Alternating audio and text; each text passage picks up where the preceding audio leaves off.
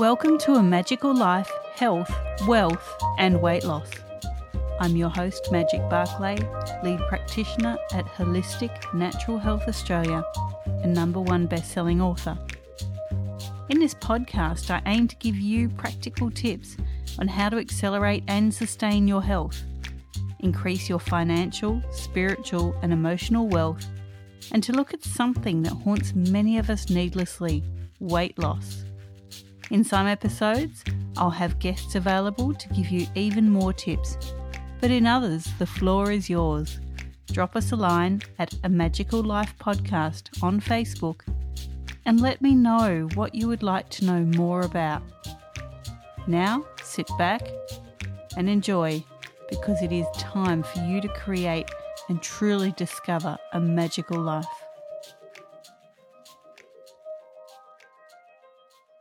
Welcome to A Magical Life, Episode 2. I'm here with the lovely Sarah Decker from Subito Media.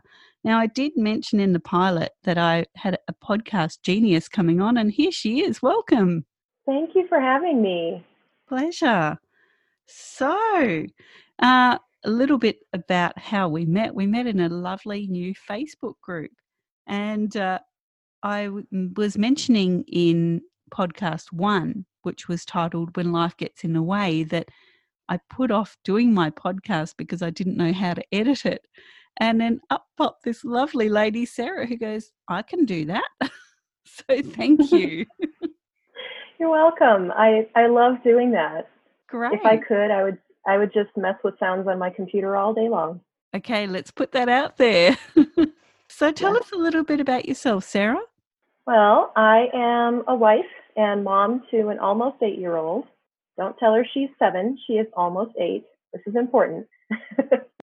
I have several music degrees.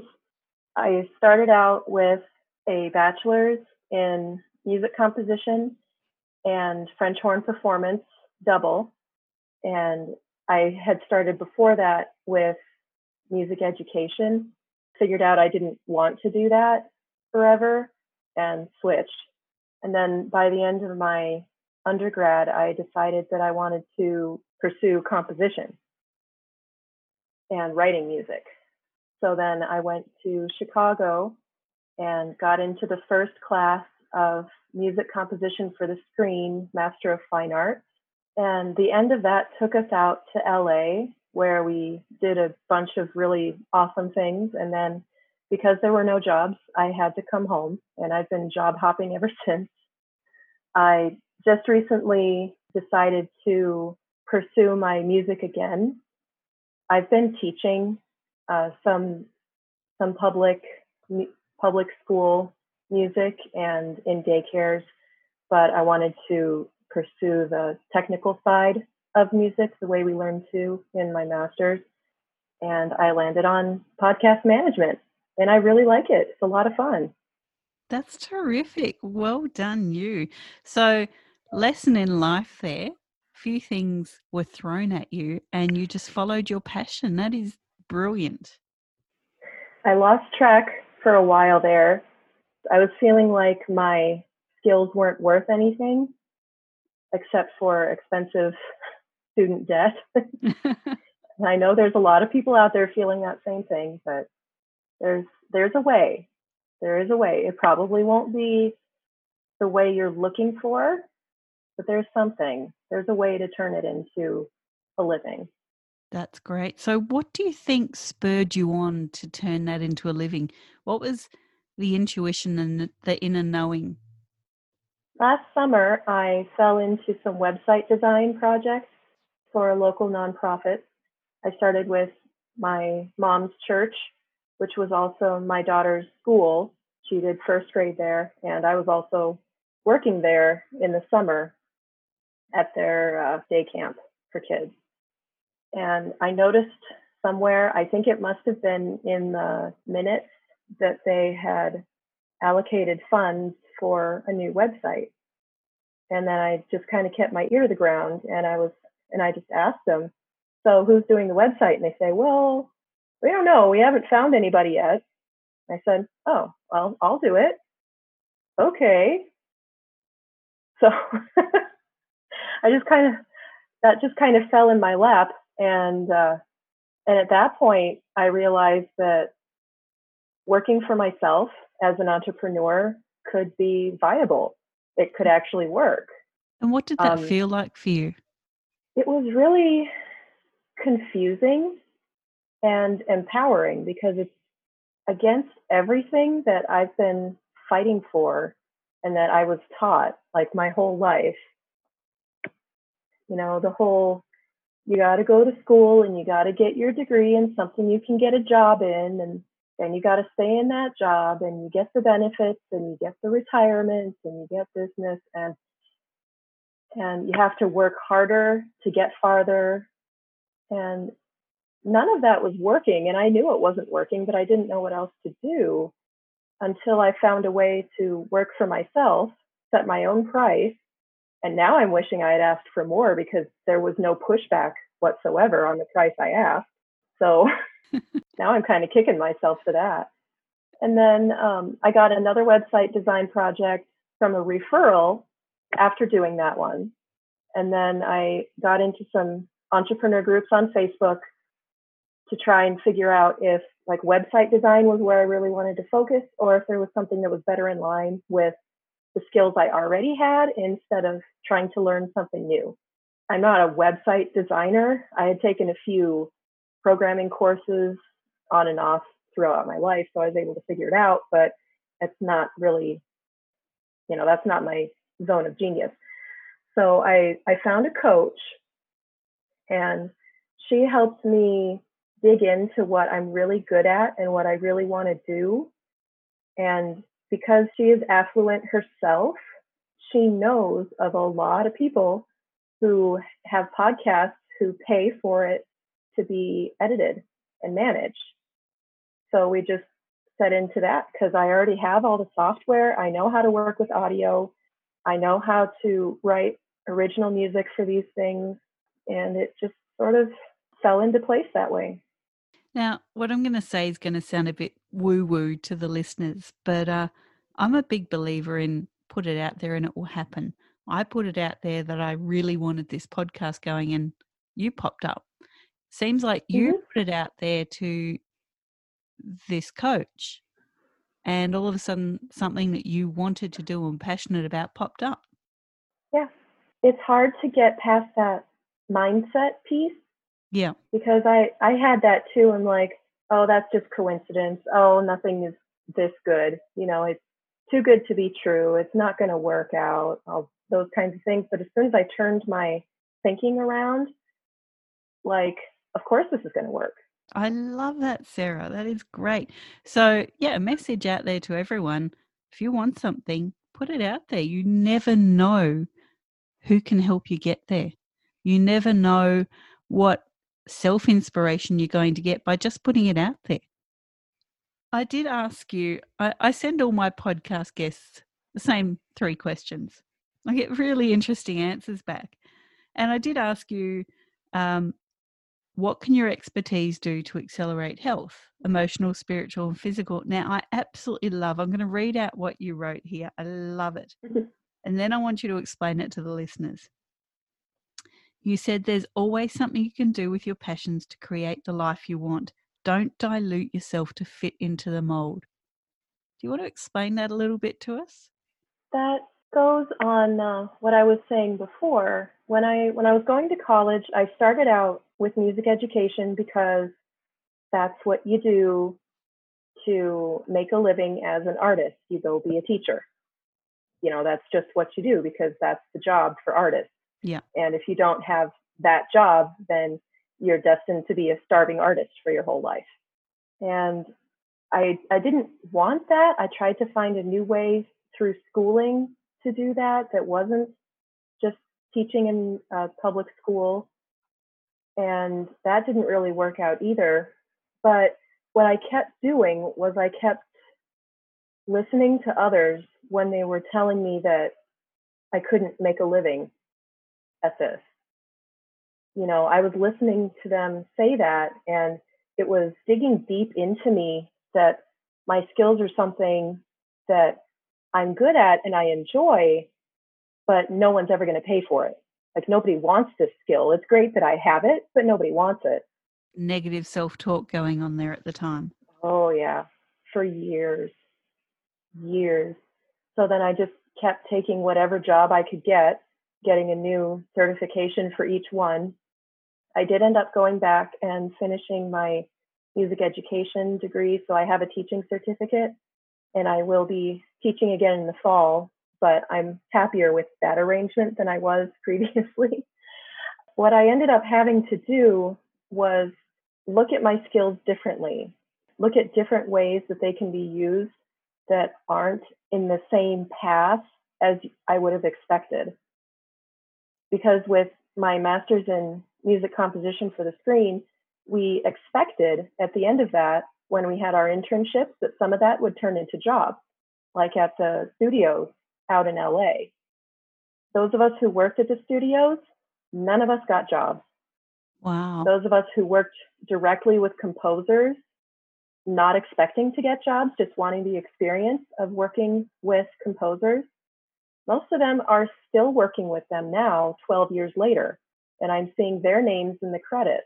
We expected that those of us with an internship at the studios would turn into like a studio internship job just, because you're already in the door and that's where the jobs are. But that's not how it works at all. Interesting. Yeah, it was very strange. So then in trying to pursue that career, that specific career, it ended up being that you had to know the right people, which is cliche, I know, but you have to know the right people who can recommend you to people who have projects, and you have to do a bunch of work for free to build up your portfolio so that you have something to show when you're doing your own networking. And I just never was able to dedicate the time it was going to take to build up my portfolio to be able to have something to show. Yeah.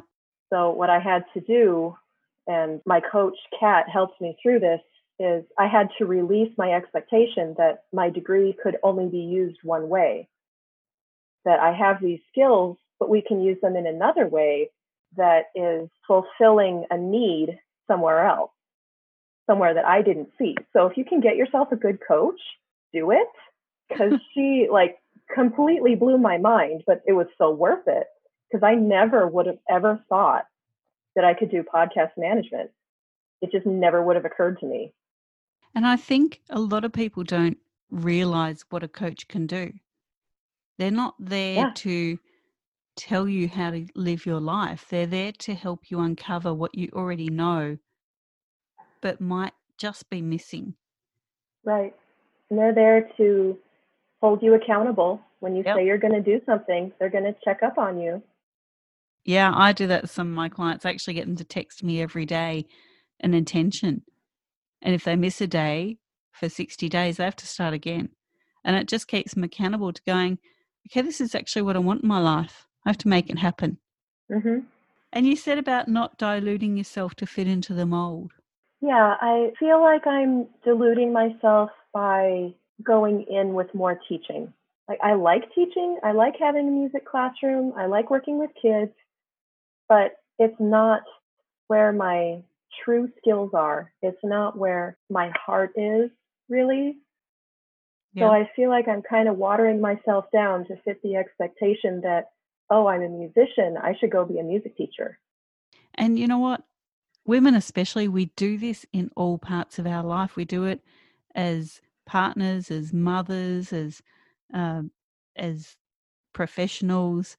We do it socially. We lose sight of who we are. It's one of those nurturing characteristics that are innate in us, but we let it count against us all too often. Yes. Wow. Cool. So my next question to you was, what are your top 3 tips to create wealth, personal, financial, and emotional? And I think you got out of this question by saying you were struggling with this, but you've just told us so much about your emotional wealth and how you've grown that to start doing podcast managing. What other tips would you have about creating wealth? The biggest thing I've had to fix with my own mindset, and mindset is 100% what's getting in my way. Right. It's all just in my head. The number one thing that I had to do, which is very hard to do, especially for women, is when you announce that you've done something, whether or not you're proud of it, there's always this little sentence at the end that says, it may not sound like much, but, or it's little, but, or they're not paying me yet, but. That's part of what we call the Stop. imposter syndrome. So Yeah. many people suffer from the imposter syndrome. My hand's up in the air right now. And Yeah. that is where we have that underlying voice going, yeah, but you're really not doing this yet. Or, you shouldn't go and chase what you want because, you've got to have some steady income. I mean, you're being a bit of an imposter to yourself thinking you're all that.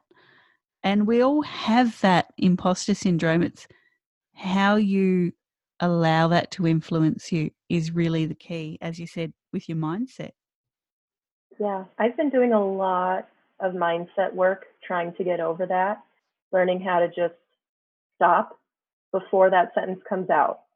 Yeah. Not giving it any credibility whatsoever. Right. That is great. And we also talk about weight loss on this podcast.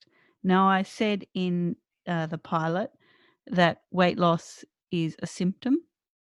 It's a label, but it's something that we quite often struggle with. And you said that you've yo-yoed with your weight.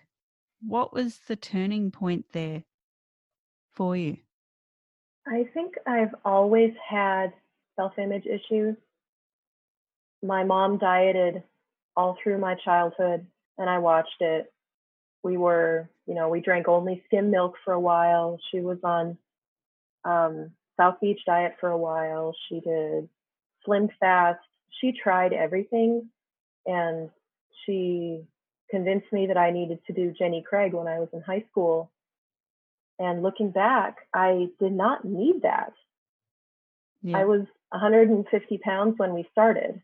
And, for a high schooler, okay, that's a little heavy. I got down to 135 and I felt great. But I think that kind of set me up for, even when I'm young and still growing, I should still be smaller.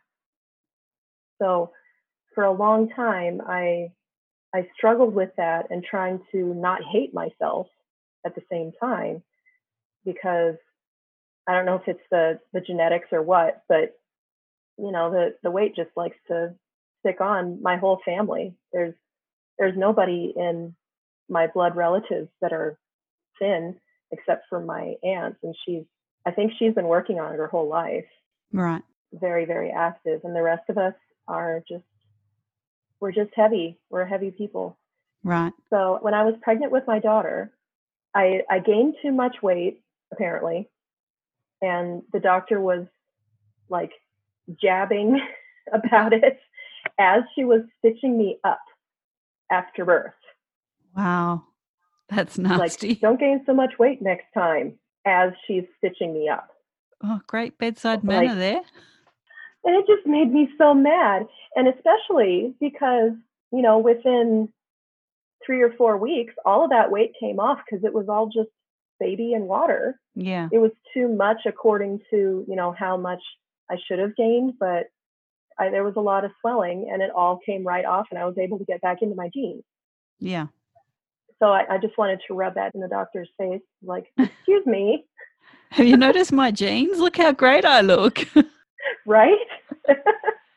I love that. But yeah, after that, I did pretty good when I was staying home with my daughter. I had some exercise plans and I was cooking good meals. But then when I went back to work, my first job back was delivering mail. And it was extremely stressful for the first 2 months or so, because I had to learn the routes. And if you don't get back to the post office by this certain time, then the outgoing mail you've collected doesn't get on the truck and it doesn't go out, and you're in big trouble. Wow. So our posties here in Australia are very lucky. They just have to deliver. They don't have to collect. Oh, that would be easier. Because of the stress, The first couple of weeks, I didn't even have time to take a lunch break because I was just running and running and running and running. And I went from being home and exercising a little bit to all of a sudden walking 5 miles a day at a fast clip, carrying heavy packages and not eating lunch. So my metabolism just tanked. I immediately gained 15 pounds of leg muscle just from all that. And my milk dried up because I was trying, I was nursing her before I went back to work, but my milk dried up immediately. I wasn't even able to pump. Ever since then, like I tried to exercise some more, but I just would get so mad at myself for letting it get this far. The scale that we had was the same one I had when I was growing up, and it finally broke. Yay. And I just never replaced it. I still don't have a scale. I never replaced it. But ever since then, I've been the exact same weight every time I go into the doctor.